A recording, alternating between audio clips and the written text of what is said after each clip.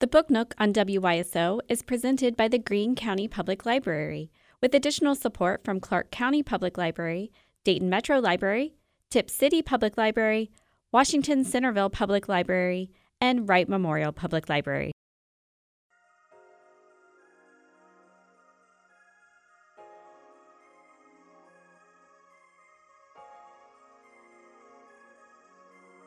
Hello, welcome to the Book Nook on WYSO. I'm Vic McCunis. I'd like to welcome to the program today Kliph Nesteroff. He's the author of a new book called Outrageous, A History of Showbiz and the Culture Wars. He joins us on the telephone in Los Angeles. Welcome to the program, Kliph.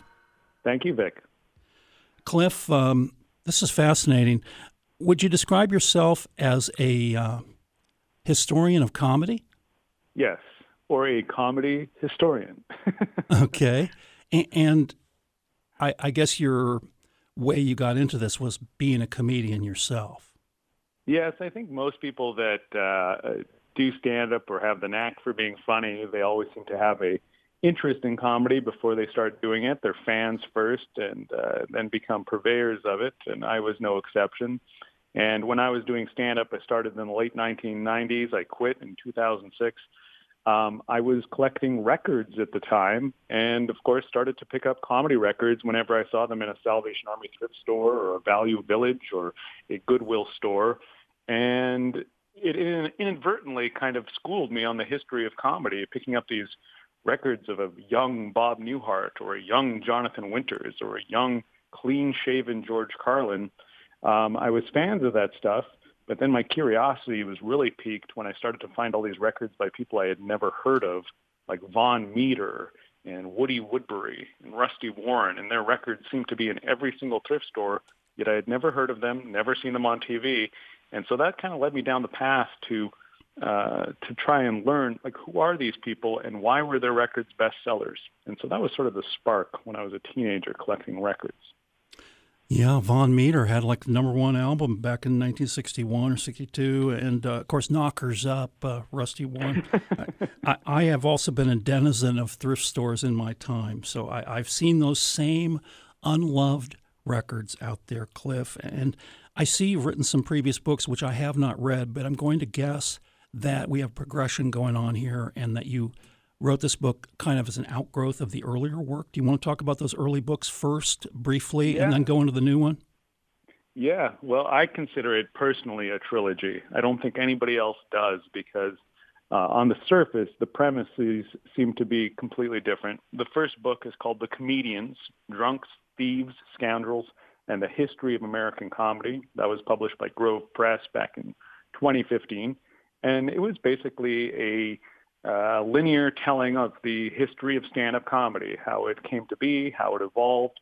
A big chunk of that book is about organized crime and how the mafia and the mob as a whole controlled nightclubs in America in the 1930s, 40s, 50s, and 60s, and that if you did stand-up comedy in those days, even pre-Las Vegas, no matter where you were performing, almost without exception, you were working for organized crime. So that was a big crux of the first book, but it starts in the vaudeville days and goes up to the modern days.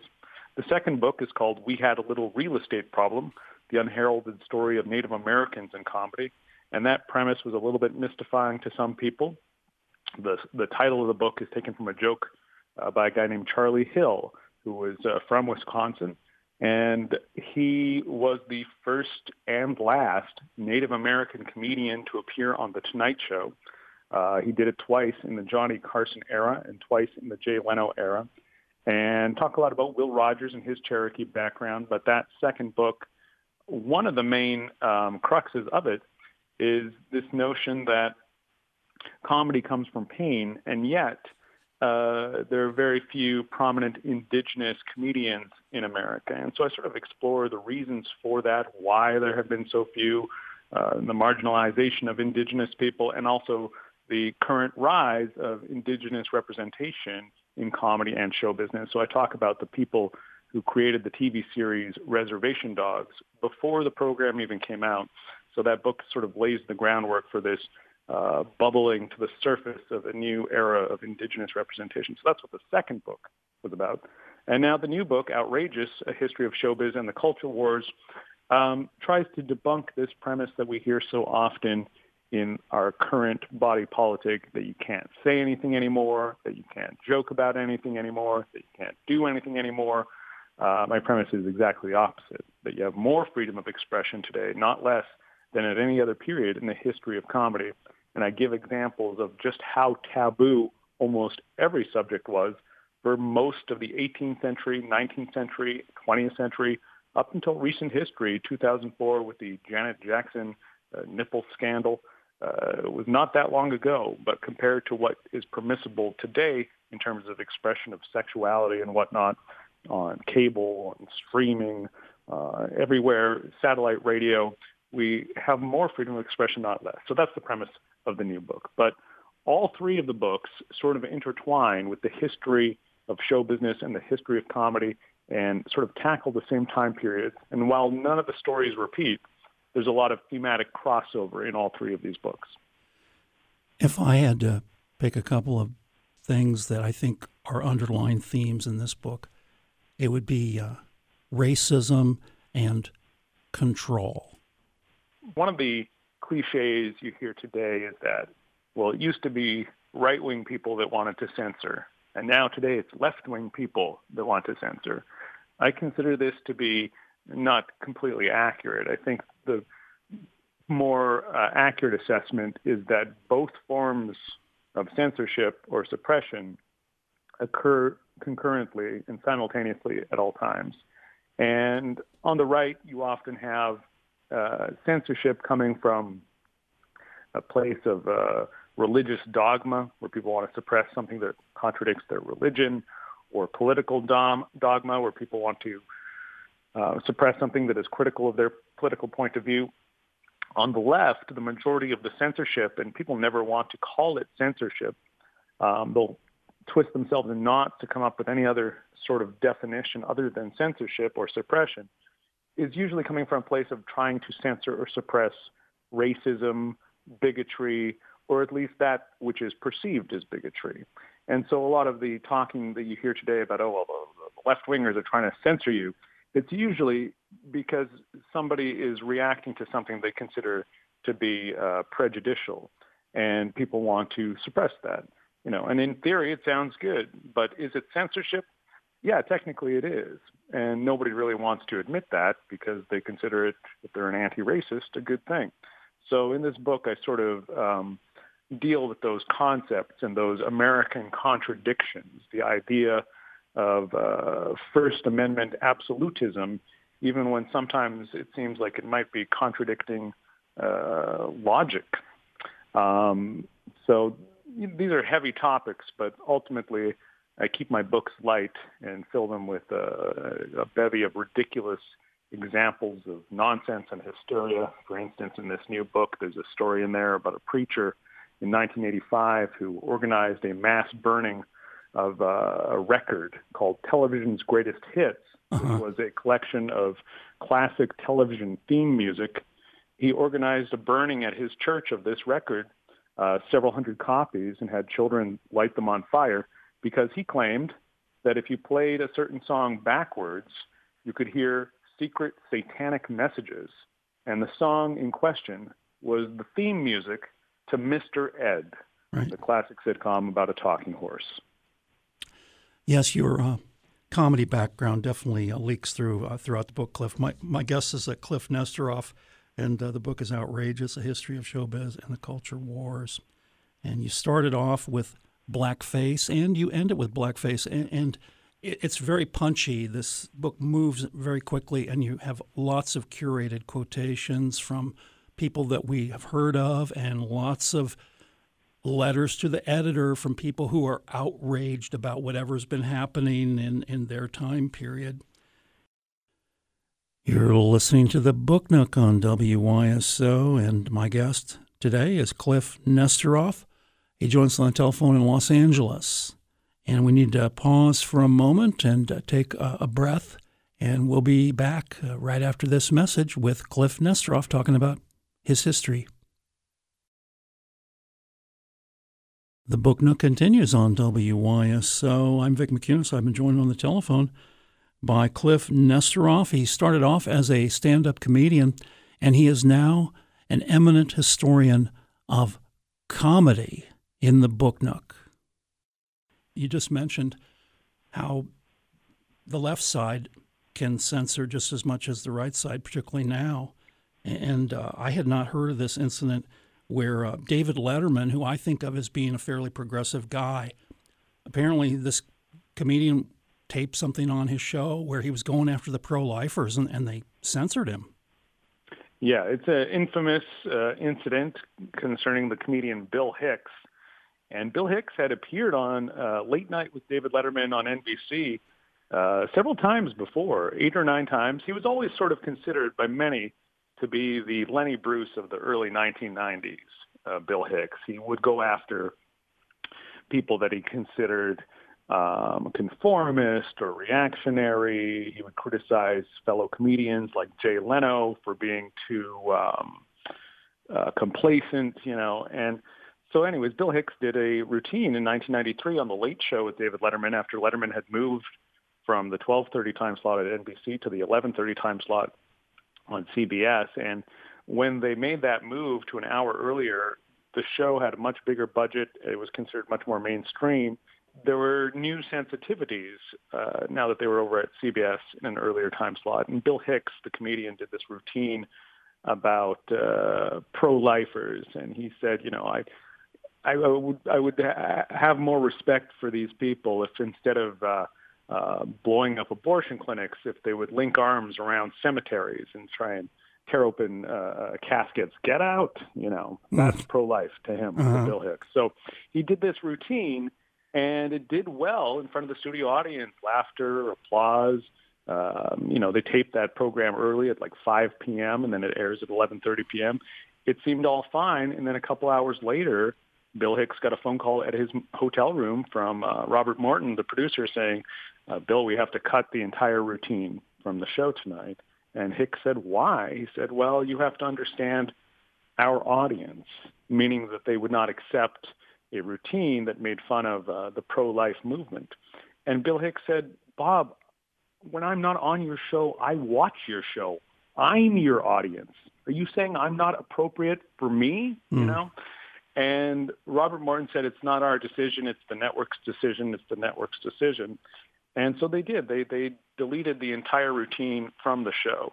What was not revealed at the time, because the network was the one that was blamed for this decision, turns out that privately it was David Letterman's decision. Mm-hmm. And Robert Morton, the producer, sort of ran interference, did not want to let that information out. Mm-hmm. So they sort of blamed the network, which seems like the logical assumption that it would be a network suit that would have that routine deleted. But it was Letterman himself who felt that it was inappropriate and requested that it not air.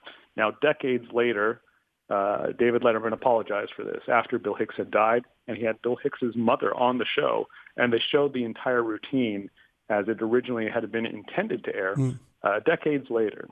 It's obvious that despite the fact that there are some new taboos in society and in comedy, that overall we have more freedom of expression today, not less. Of course, 25 years before that, CBS pulled the plug on the Smothers Brothers for being so outrageous. And that's the book, Outrageous, by Kliph Nesteroff, A History of Showbiz and the Culture Wars. And an underlying theme that I'd like to point out that was very informative to me was the fact that the John Birch Society that we thought of in the 1960s, supporting people like Barry Goldwater in 1964, who was very conservative, they kind of went underground, and there's all this money, and you keep cycling back to the Kochs in Kansas and their money and their connection with the John Birchers and all these organizations like the Heritage Foundation. This is scary. The Koch brothers, one of them has passed away. Now it's just a Koch brother, Charles Koch. But, of course, they're notorious in politics. Their incredible influence in American politics and in lobbying and in think tanks and in ghostwriting legislation, so on and so forth. What many people may not realize is that their father, Fred Koch, was the co-founder of the John Birch Society in 1958, with a guy named Robert Welch, who was a candy manufacturer, or a former candy manufacturer. He had previously been responsible for the well-known candy Junior Mints. He co-founded the John Birch Society. Him and Fred Koch, father of the Koch brothers, they had some other weird founders, a guy named Revillo P. Oliver, whose name was the same forwards and backwards. Revillo P. Oliver. And he was a vicious anti-Semite and Holocaust denier. Together, they founded the John Birch Society in 1958, which was the leading anti-civil rights organization throughout the 1960s. They accused Dr. Martin Luther King of being a communist who was imposing or had plans to impose a communist-style dictatorship in the United States. They accused the Civil Rights Act of 64 and the Voting Rights Act of 65 of being a surefire way to lead America down the road to tyranny. So they were sort of a rabid anti-communist organization, very conspiratorial. They hated the Beatles. They hated Dick Gregory, the comedian. They had a lot of enemies, and they had a lot of wild theories. They at one point accused President Eisenhower of being a communist dupe. So because of this rhetoric, they're mostly ridiculed throughout the 1960s. People made fun of them. They were constantly made fun of in the pages of Mad Magazine. One of George Carlin's very first stand-up routines as a solo comic in 1964 ridiculed the John Birch Society. Bob Dylan had a famous satiric song called the Talking John Birch Society Blues. So they were sort of ridiculed and maligned throughout the 60s, even though they did have somewhat of a significant following. They certainly got a lot of press in the 1960s. But by the early 1970s, most Americans were persuaded that the civil rights movement was a noble thing and that Dr. Martin Luther King Jr. was a respectable person. And all of the doomsday prophecy that the John Birch Society had forecast had not come to pass. So there's a gentleman that I profile in the book named Paul Weyrich, who had started as a lecturer on the John Birch Society speaking circuit and who had been largely derided at the time by Republicans themselves as an extremist who was not one to take seriously. In 1973, well aware that the John Birch Society was a laughingstock and outgunned by the civil rights movement and its successes, rebranded, and he founded something called the Heritage Foundation. And he did so with an influx of cash donations from Richard Mellon Scaife and his Scaife Foundation and the Coors Beer Empire, which had for decades supported such reactionary causes. And in fact, in the early 60s, if you worked at the Coors plant in Colorado, when you got your paycheck, within the envelope was a pamphlet of John Birch Society anti-civil rights propaganda. So Coors was a very well-known brand by 1973. They helped fund and establish the Heritage Foundation with Richard Mellon Scaife. And this gave Paul Weyrich incredible political influence. And they very quickly got involved in censorship campaigns in 1974 in Kanawha County, West Virginia. They supplied lawyers for these parents that wanted to pull textbooks from the local school district because it had taught about the civil rights movement. They claimed that the fact that it had quoted from the song "We Shall Overcome" was proof that these textbooks were furthering communist propaganda. The Heritage Foundation put its name on the map by supporting this textbook censorship campaign in 1974 that was trying to pull Black history from the schools. And then by the end of the decade, 1979, the same guy, Paul Weyrich, former John Birch Society lecturer, founder of the Heritage Foundation, founded a new organization called the Moral Majority and hired Jerry Falwell, the preacher, as his frontman. And of course, as people will remember, the Moral Majority was involved in all sorts of censorship campaigns throughout the 1980s. They went after TV shows like Three's Company with John Ritter and Suzanne Summers. They went after Tony Randall, of all people, for a sitcom he was in called Love, Sidney. Anyways, the roots of these censorship campaigns, many of which are still with us today as people fight and push back against the teaching of Black history, whether it's in Florida, whether it's in Texas, wherever, textbook controversies, so much of it can be traced back to this gentleman named Paul Weyrich, who by the admission of his own friends and contemporaries, was considered sort of the godfather of the culture war. He's the guy who made abortion a political issue. It was a strategy they came up with in 1979 in an attempt to split Democrats in two, because Democrats were known for having a large, substantial Catholic voting base, and Catholics, following the teachings of the Pope, were opposed to abortion. Paul Weyrich said, if we could make abortion a political issue, we could split the Democrats and consolidate power for ourselves.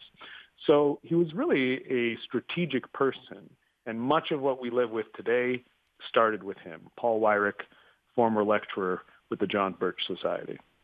Fascinating. My guest is Kliph Nesteroff. We're talking about his book, Outrageous, A History of Showbiz and the Culture Wars. You're listening to the Book Nook on 91.3 WYSO, fact-based journalism in service of democracy. You just mentioned how they went after the Catholic vote.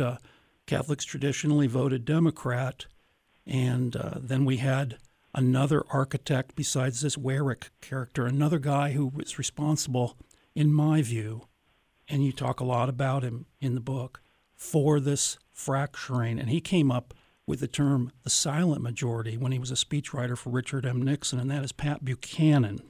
Mm-hmm. And I see a through line directly from Nixon's silent majority to the MAGA of today and President Donald Trump.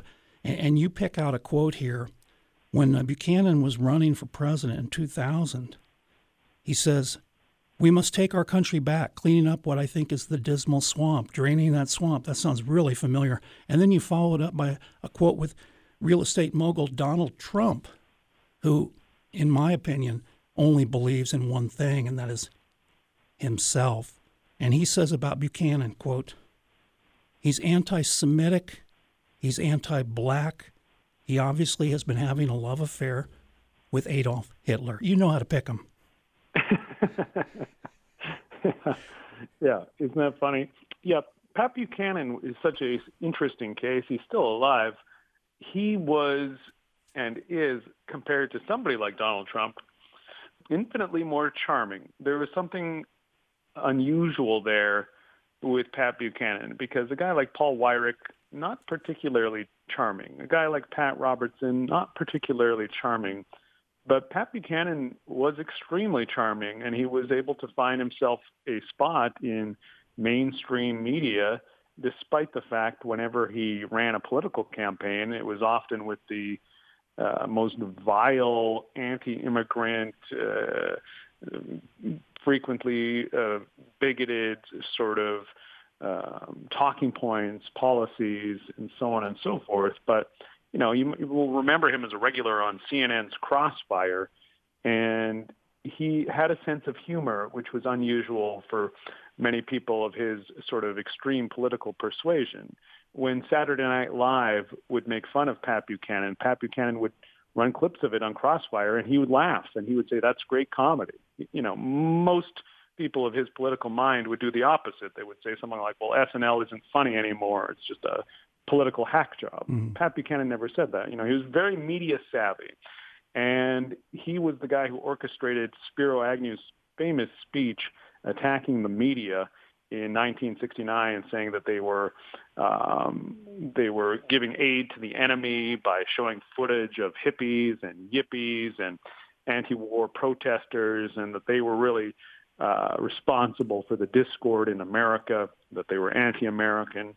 Pat Buchanan also was an editor at TV Guide throughout the 1970s and would write editorials saying that television news and sitcoms were biased against conservatives, so on and so forth. And in the early 80s, he very briefly worked for the Reagan White House, but Larry Speakes, the White House press secretary under Reagan, said that he caused too much trouble within the White House because he was trying to move things even further to the right than they already were during the Reagan years, around 1983 or so.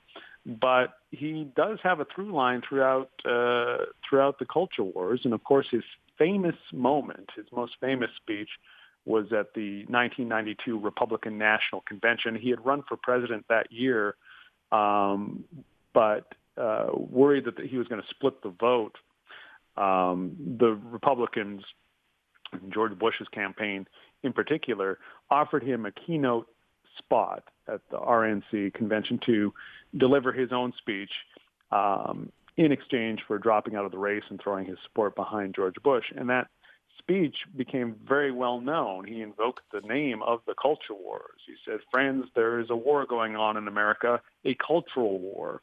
And he invoked all this familiar boogeymen that you hear today about gay people and gay rights, not referring to it as gay rights, but special rights, abortion, feminism. You know, he invoked all of these boogeymen.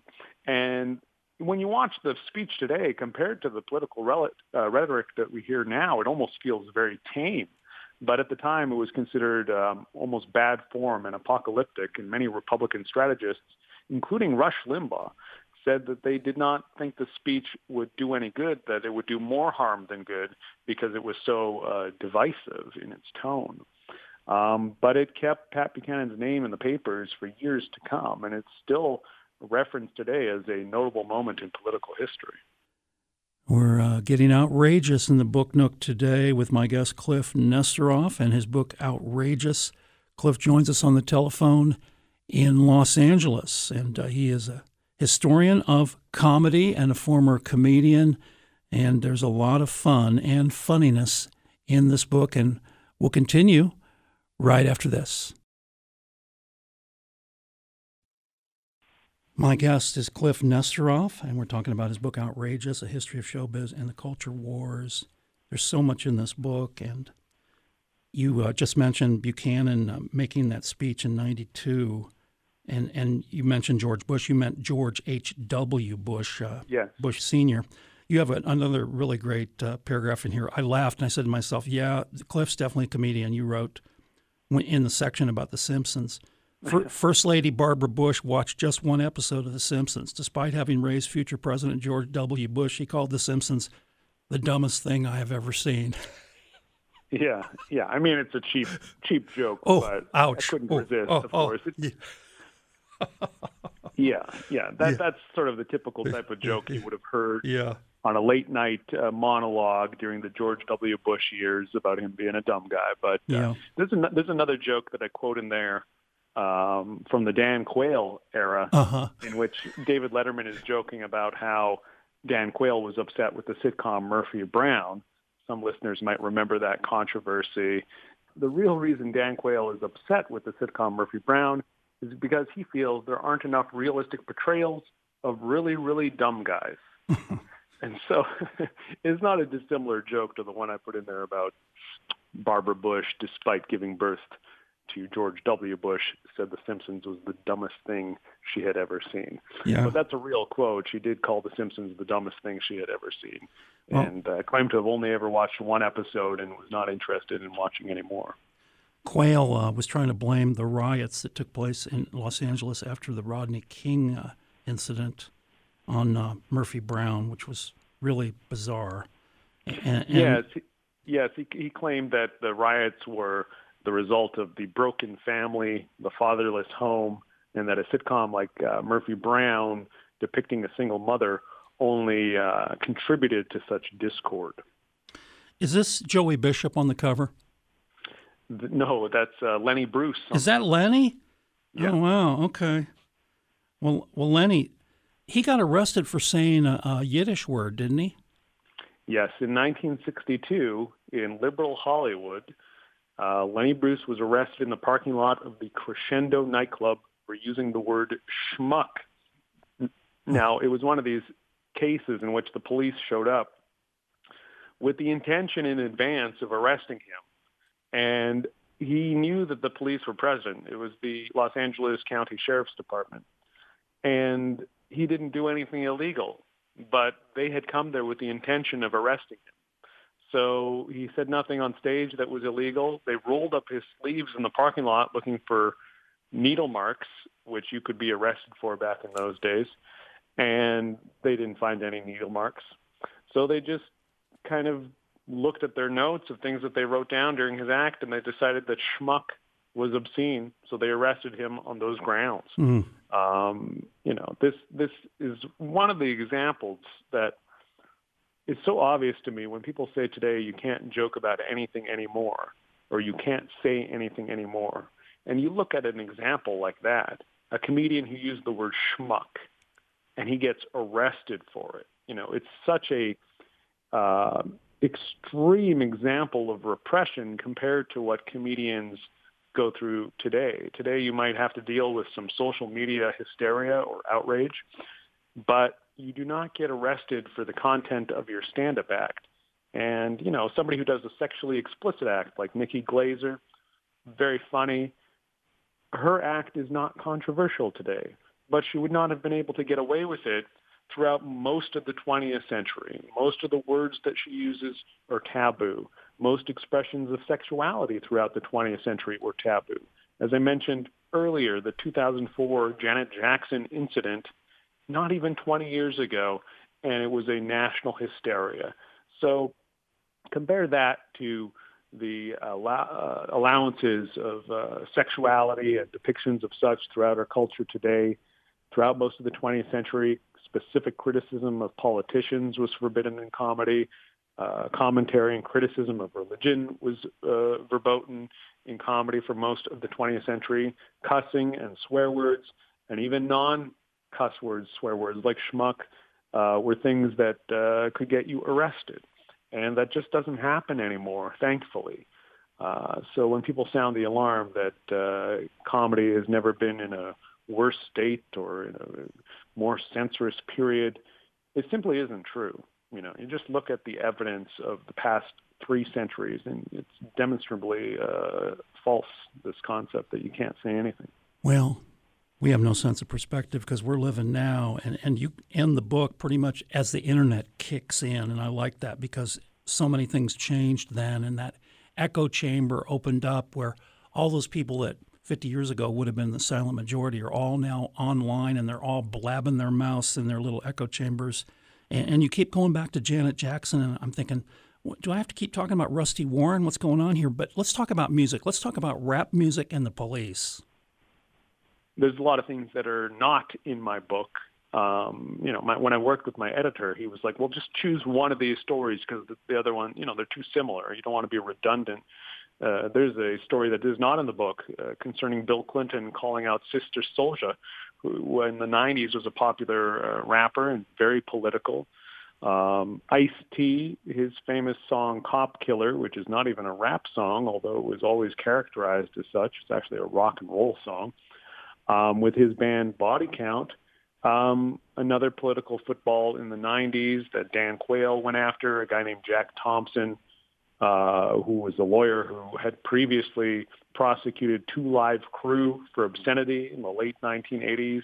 He wanted Warner Brothers executives tried for incitement because they were the ones who had released the song Cop Killer. They said it was going to lead to widespread murders of policemen throughout the United States. It never happened, but it was a great way to demonize a rapper and rap music. And throughout the 80s and 90s, hip-hop was really a political scapegoat. And you have to look at the reasons why. One, of course, it was primarily a black art form. And secondly, it was highly political. They would talk about racism, police brutality in rap music. And even though Cop Killer was not specifically about the Rodney King incident, it became something of an anthem during that time period because it was sort of a anti-police brutality vengeance fantasy. And so all of these things entered into the body politic. But if you trace the lineage of music hysteria, you often see people in positions of political power demonizing music that is largely black in its origin. So there was fire and brimstone in the 1920s and 30s against jazz music, and the euphemisms that were used to demonize it were phrases like jungle music, savage music, the beat of the bush, the wilds of Africa. And those types of terms were then invoked again when rock and roll became popular in the early 1950s. Rhythm and blues and black artists were protested by the Ku Klux Klan, the White Citizens Council, and many other anti-civil rights organizations. Rock music was demonized because it had encouraged what they called race mixing, black kids, white kids dancing together. And then we see the same type of language invoked again in the 1980s and early 1990s as rap music becomes popular. And so when you see the same type of demonization tactics and talking points and language being invoked throughout all these periods, it becomes more and more transparent. It was never that well concealed, that meaning the racist sort of characterization behind the demonization of jazz music, of rock music, of rap music. But it is remarkable as I studied it to see through the decades just how similar those demonization tactics are. Well, music breaks down racial barriers. You have an account in there where there was a concert and they were all running out on the floor to dance, and the police said, no, only the white people can dance. Yeah, I believe that was in Texas. I think it was a Fats Domino concert. Yep. Yeah, and that was very common back then. It's the weird thing. It's like you listen to Fats Domino today. It's the most innocuous music. There's a story in the book about Nat King Cole, completely apolitical, very popular with white and black audiences. He was performing in Birmingham, Alabama, I think in 1954, 55, somewhere in there, and the local White Citizens Council, their nickname was the Uptown Klan. They didn't wear sheets and robes. They dressed in suits and considered themselves a sort of business improvement association, but they were very much a white supremacist organization. 4 members of the White Citizens Council in Birmingham, Alabama, during a Nat King Cole concert while he was on stage performing, ran up on stage, pulled him from the piano stool, and beat him senseless in front of the whole audience, and he was hospitalized. And Nat King Cole had never made a political statement. He goes, I don't understand it. I'm not part of the civil rights movement. Why would they do this to me? And the NAACP took that moment actually to criticize Nat King Cole. And they said, that's the problem. You don't understand. Like, you're not part of the civil rights movement, and it doesn't matter. They hate you just because you're black. But those were the type of things that were happening in the 1950s. Black music was considered a major threat to white supremacy, and it may not have ever been explained in such explicit terms. People weren't using the phrase necessarily white supremacy or the phrase black music, but that was the sort of underpinning understanding. And, you know, the time period, 1954, Brown versus Board of Education, there was sort of this movement to forestall progress, to try and stop it in its tracks. And black music and rock and roll music and things that celebrated black culture were considered a threat to many people. It's the book Nook. You're listening to Kliph Nesteroff, who's joined us on the phone in Los Angeles. His new book is Outrageous, A History of Showbiz and the Culture Wars. Near the end of the book, we get into the invasion of Iraq, and some people will recall the uproar against the Dixie Chicks. And we had all these organizations, all these foundations who were controlling the narrative and making it seem like this was the thing to do. There were weapons of mass destruction. We need to invade Iraq. This whole thing was orchestrated. You get into that. Yeah, well, this is one of the few things in the book that occurred during my lifetime, and I was living in Canada at the time, and so we had a different information than Americans had, and we would watch from afar, just agog that Americans would fall for this. You know, there were massive protests at the time. One of the largest protests in the history of England occurred in opposition to the Iraq War prior to the invasion. 500,000 people marched. I remember being in Vancouver where 25,000 people marched. And so it seemed obvious that world public opinion was opposed to this action. But you wouldn't know it living in the United States. I remember seeing a debate on CNBC in early 2003, and it was supposed to be a debate between two opposing voices regarding the potential invasion of Iraq. And the pro-war voice said, we need to invade Iraq immediately. And the so-called anti-war voice said, no, we have to wait 6 months and then invade. And those were the parameters of the debate, was not, don't invade at all. It was either invade now or invade a little bit later. And a lot of the so-called experts that were carted out in front of the cameras at that time were people who were representatives of things like the Heritage Foundation, founded by Paul Weyrich, the co-founder of the Moral Majority, the former John Birch Society lecturer. And these spokespeople were seldom dissected. They would say, so-and-so is a senior fellow at the Heritage Foundation, and he joins us today to talk about weapons of mass destruction. Well, they never explained what is a senior fellow. Well, it sounds impressive, but what is it? What does that mean? It doesn't mean anything. It's a euphemism. It's meant to give the illusion of scholarship from a guy who really is beholden to ancient John Birch Society-style philosophy. So-and-so is a senior fellow at the Heritage Foundation. Well, what is the Heritage Foundation? They would not stop for a moment to explain to the viewers what the Heritage Foundation is.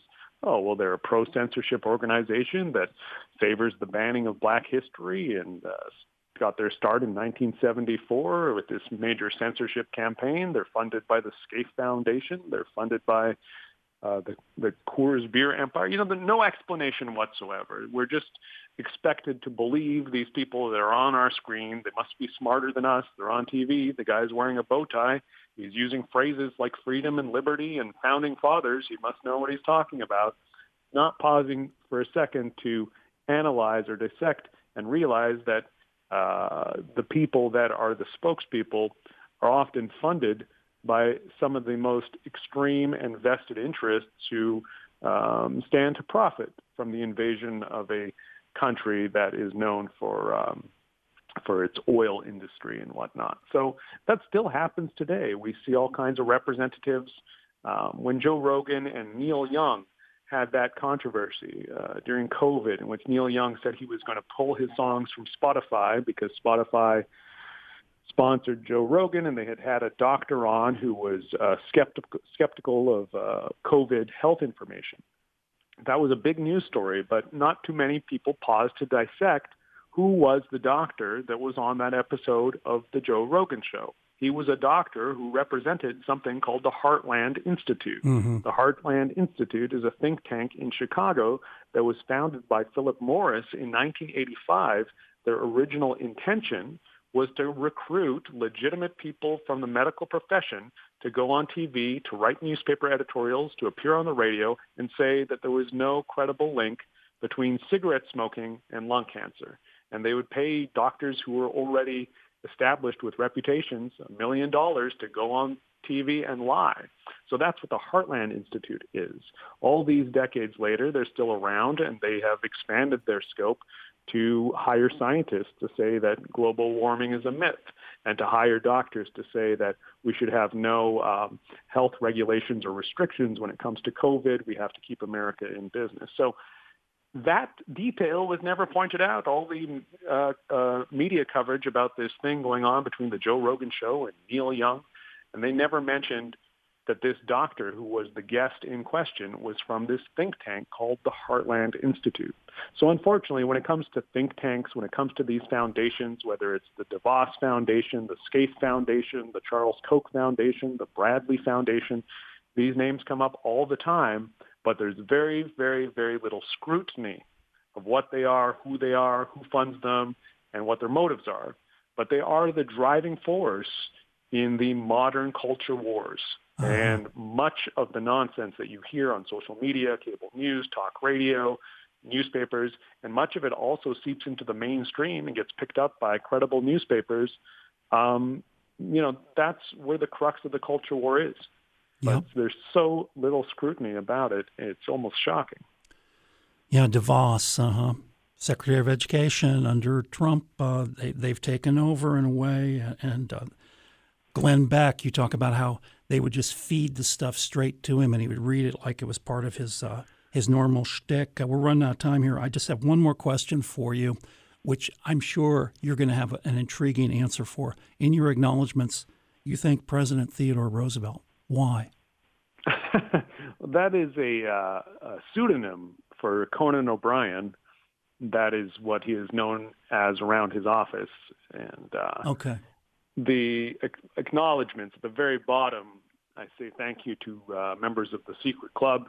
And the Secret Club is just a mailing list, a private email list that I'm on, of which he is a member, and the other people that are rattled off in that list were all members, and we just send photos to each other all day of Jerry Lewis in compromising positions and other nerdy, esoteric nonsense related to the history of show business.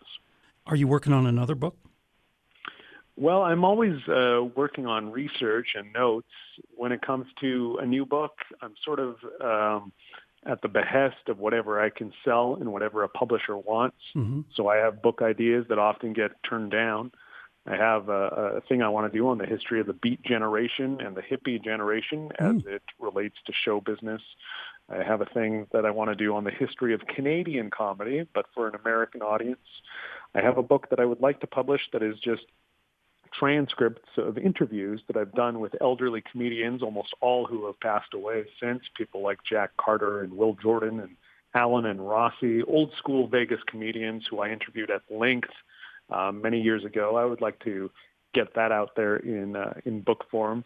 So I'm always kicking around ideas. I always have files on my computer full of research that could be turned into a book at any time. It's just a matter of finding a publisher who's actually interested in putting it together. Well, it's amazing to me to look at that trajectory and to see, as you point out in your book, how people who were considered to be liberal and progressive in some instances turned into just the opposite. Steve Allen is a classic example. Yes, and I love Steve Allen, and I hope people who read the book don't think that I am in any way slamming the guy. I always thought he was one of the funniest, fastest, wittiest people. And he was a great champion of comedians. In the 1950s, he was the guy with the bravery to put Lenny Bruce on television. And he was always the greatest comedy audience, the greatest fan of comedy, Steve Allen. By the late 1990s, he felt that America was in the toilet and that show business was the contributing factor. And in his last book, which was published after he died, called Vulgarians at the Gate, he called the Farrelly brothers, the guys who made Dumb and Dumber, the sickest people in Hollywood. He said that the David Spade sitcom Just Shoot Me and the teen drama Dawson's Creek were encouraging loose morals. And he was actually recruited by an evangelical organization run by a guy named Brent Bazell III to be the face of this sort of anti-television crusade. And there was a series of ads that ran in newspapers across America with a picture of Steve Allen and a big, bold headline that said, "Parents, are you tired of television sending your children down a moral sewer?" And then it had bullet points of all the things that were objectionable, such as TV shows depicting couples sleeping together who weren't married. And then there was a little coupon you could clip out and send money to this guy, Brent Bazell III, who ran this pro-censorship organization. After Steve Allen died, in the year 2004, Brent Bazell III was the main guy behind that Janet Jackson nipple controversy. It was his campaign that ultimately led to the $500,000 fine lodged against CBS by the FCC. And then, irony of all ironies, or maybe not irony at all, but Brent Bazell III's father had been Joseph McCarthy's speechwriter. He ghostwrote Conscience of the Conservative for Barry Goldwater in 1964, and he himself had a organization that went against TV shows like Norman Lear's All in the Family in the early 70s. His son, this guy Brent Bazell III, forms this organization, recruits Steve Allen, goes after Janet Jackson. His son, Brent Bazell IV, was one of the people arrested for storming the Capitol on January 6th. So it is hilarious to me when I research this stuff, the extent of the lineage, the family tree of reaction that goes through the generations, the ripple effect. Fred Koch, father of the Koch brothers, co-founder of the John Birch Society. You know, it's just amazing the reverberations of just a handful of players and how they have affected our culture. in a way that most of us simply don't realize. And that is outrageous. A History of Showbiz and the Culture Wars by Kliph Nesteroff. Kliph, thank you so much for your time today. My pleasure. Thank you. You heard about it on the Book Nook for the Book Nook. My name is Vic McCunis.